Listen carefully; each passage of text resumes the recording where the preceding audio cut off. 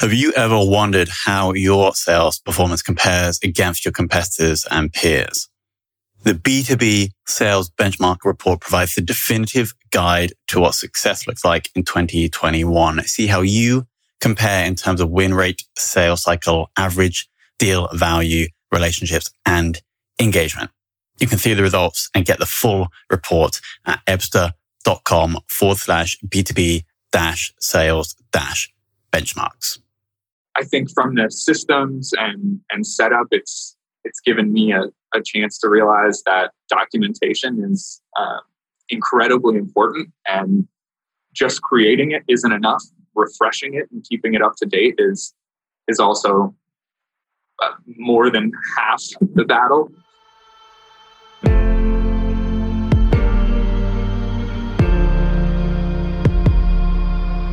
This is Sales Ops Demystified, the number one most downloaded podcast in sales operations.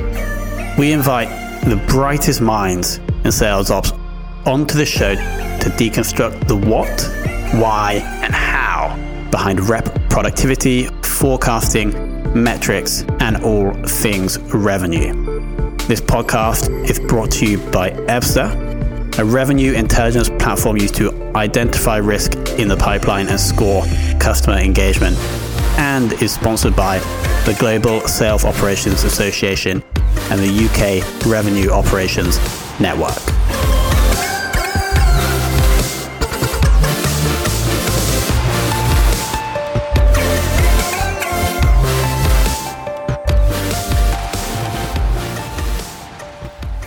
Hello and welcome to another very special episode of the Sales Ops Demystified podcast. Now, today we're joined by Zane McCarthy, who has experience in sales, selling guitars specifically, is a Salesforce admin. I love talking with Salesforce admins so we can actually try and dig into some technical stuff, and now is leading sales operations at Fieldwire.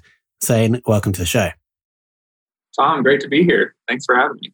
It looks beautiful behind you. This is Phoenix, Arizona, right? It sure is. We're just starting to cool down now.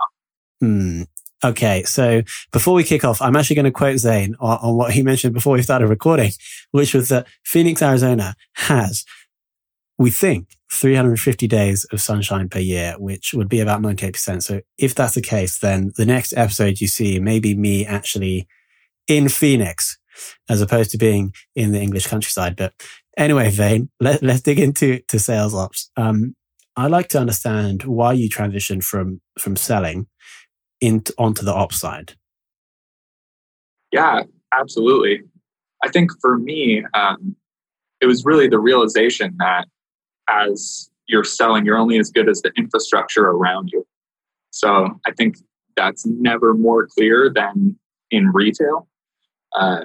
The support of your operations team, whether that be merchandising, whether that be new initiatives and like receiving the goods that you're actually selling. You can't sell anything unless it gets to the floor. So working with a lot of really great ops professionals at Guitar Center let me see how operations really does everything that a salesperson does, except for picking up the phone or talking to the person and selling.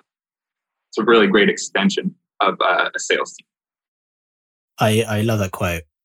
When you're selling, you're only as good as your infrastructure. And it totally makes sense. If you don't have the process in place to now enable people to succeed in sales, then they're probably going to be like 50% as effective. So that's a really good sales pitch for sales operations. And it's a really good start to the episode as well. So thanks for that. Zooming into today now and the current business, can you just give us a sense and the audience a sense of how many reps you're working with and then the size of your ops team? Yeah, absolutely. I'm lucky that I've got a great business operations team that kind of acts as an extension of operations in general at Fieldwire. But the sales ops team is one. That's me. And we've got, about 15 sales reps today across a couple different teams. Got it. And how many people in the business operations team? I think we've got about 4 people there, from associate to some managers. They stay very busy keeping the trains running on time, but are gracious enough to help me out when I need it.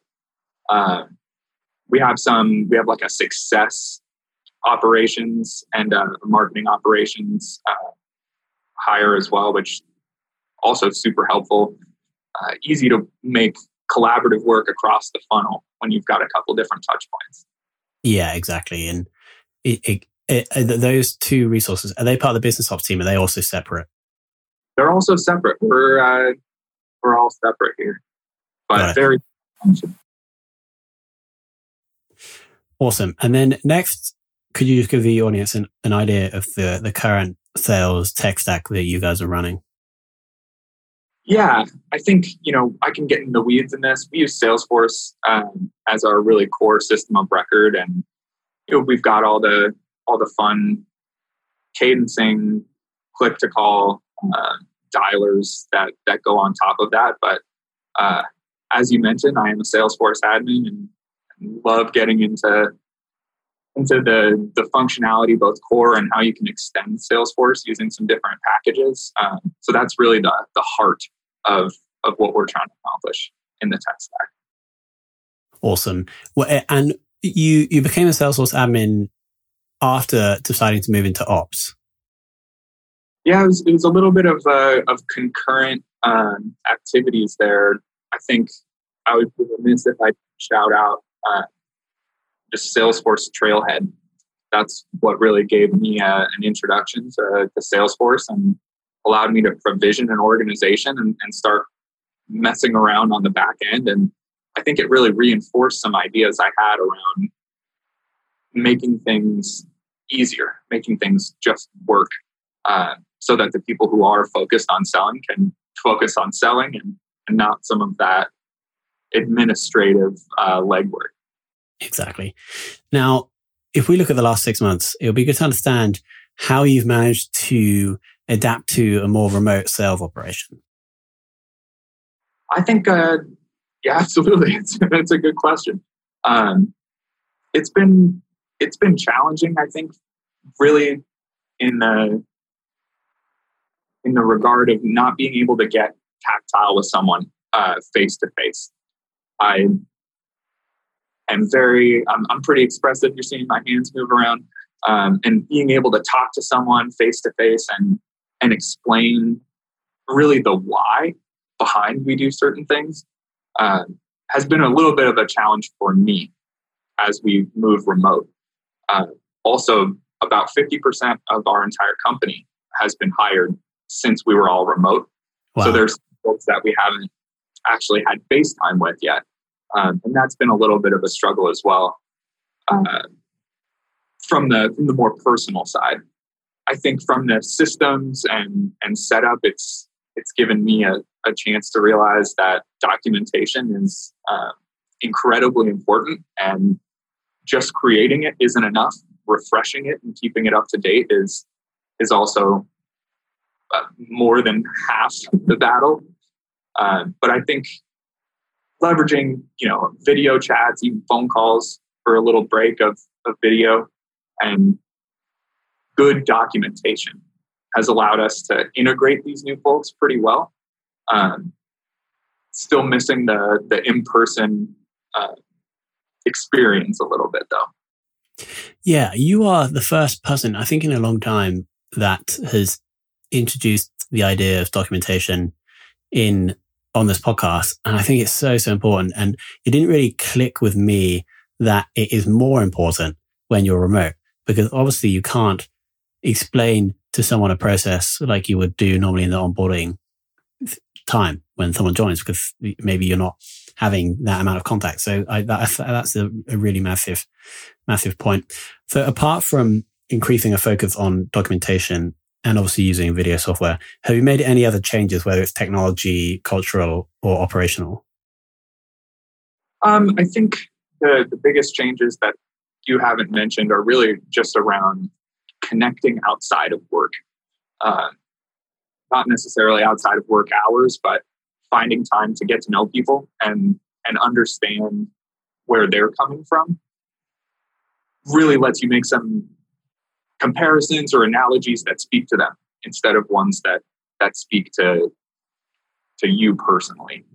So our business ops team's done a great job of trying to connect everyone in the organization in some areas that aren't necessarily focused on work. And I think that's helped our communication as a whole. Yeah, that totally makes sense. What is the view on remote at the moment? Are people coming back into the office? What do you think will happen in a year? Let's say if there's a vaccine, you think there'll be more remote work in the business? I hope so. I love the idea of having that office environment for certain events. Sales forecasting and pipeline reviews for me are very in-person events. But I think that if I've learned anything over the last 6 months, it's certain people can be incredibly productive from home. And I would never want to handicap those people that do thrive in that environment by forcing them into either a longer commute or just life with family. But I'd love to see a split, some kind of 60-40 remote in person. Yeah, it's about it, and maybe it's different for each person, but I totally agree. Some people are going to smash everything out of the park when they're on their own, but some people or some events or meetings are much more effective in person, and specifically forecasting. So let's move on to that. Has the forecast changed over the past few months, and how do you manage that? Do you mean like the process or? Both, actually. So the actual forecast itself, and then also the way that you forecast. Sure. I think we've been lucky at FieldWire selling into construction companies. A lot of these people are still out on the job site, and our forecast hasn't been impacted as much as other verticals. The process itself has been a little bit more iterative. I think we've been trying to lean on the reps' individual feeling about certain deals more than any kind of stage or progression, and trying to leverage their connection with their buyer to really say this is a human interaction. It's a personal connection that you have with the people that you're selling to. And we're trying to bring that into the forecasting process to give us a better indication of where we think we're going to land. Yeah, that makes sense. Like, data points may not be as reliable, and actually not the gut feeling, but the opinion of the rep can hold more weight, I guess. And it's great to hear that the forecast itself wasn't massively impacted. I guess construction people are like more key workers and therefore have to keep working, and therefore the need for the products is still there. So that's awesome to hear. Moving on to KPIs. Throughout your career in sales ops, what has been a KPI that you always look forward to tracking or that you get the most value from? I think that's a great question. I've flip-flopped a lot on this, but I keep coming back to qualified pipeline. At some stage, you're going to say this is validated pipeline value, and you can really easily trace back the source of that pipeline value. You can look forward to see how it converts, and it tells you the health of your business for the next month, the next quarter. It's got to be qualified pipeline for me. Got it. And so that's, if you could only measure one metric for the rest of your sales ops career, it would be qualified pipeline.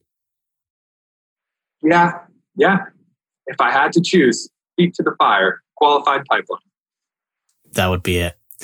And has that remained as valuable throughout the past 6 months? I think it has. It really gives you a good idea of, you can see where it's coming from. You can maximize different channels, and you can look backwards and say, were my assumptions correct? Did that convert at a pretty good rate? So I find it the nice middle ground between, lagging and meeting KPI. Yeah. And then a different question. I'm not sure if I've asked anybody this on the podcast before. Do you think that it's necessary that a sales ops leader in an organization is also the Salesforce admin? That's a great question. That is something that I've put a lot of thought into. I've worked at a couple different organizations now where Salesforce administrator can mean a lot of different things, depending on the organization's goals and where the role sits itself. I think that if you are going to be a team of one, you might not need to be an admin, but you definitely need to have some serious Salesforce chops. I can argue both sides of that one all day. I think for me, it's more about the technical debt that you inherit as a Salesforce administrator and the size of your organization.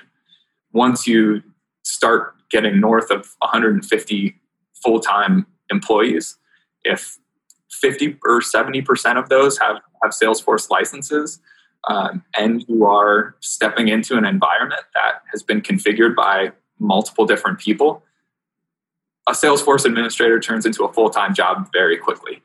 So, long story short, it depends. Yeah, no, I think that's a good answer. Final two questions. Who has been the biggest inspiration so far in your sales ops career? This is an interesting one for me, having worked really under operations leaders and not sales operations specific. I've had a couple really great general ops leaders that can provide a framework of just, this is how we as an organization are going to complete projects, and being able to really effectively articulate what you're doing across the organization to ensure that there's no dependencies or that all stakeholders are informed. I think that framework is something that I've taken with me in every other role that I've walked into. So it would be Dave Morrell. Shout out to Dave. And then who is the kind of sales ops ninja that you would like to take for lunch, whether you know them or not?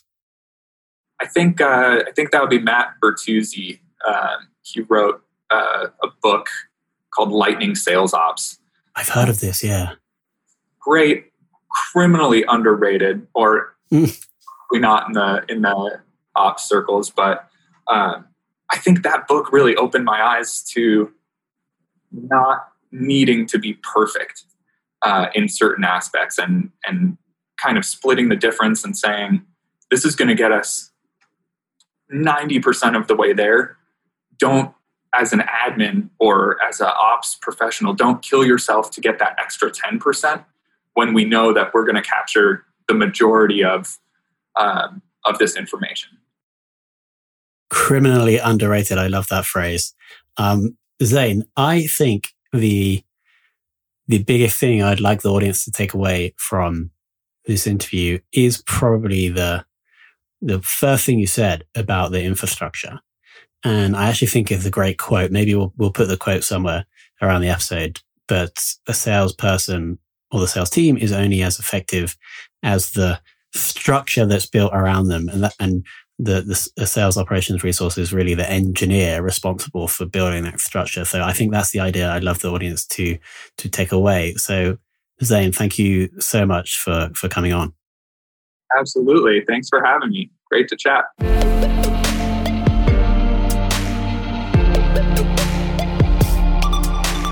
Thank you for listening to this episode of the Sales Ops Demystified podcast. If you are listening on a podcast listening application, then please subscribe rate and review. And if you have any questions about the show, if you know a guest, or if you have any questions about sales operations, just hit me up at tomhunt@ebsta.com. That's tomhunt@ebsta.com.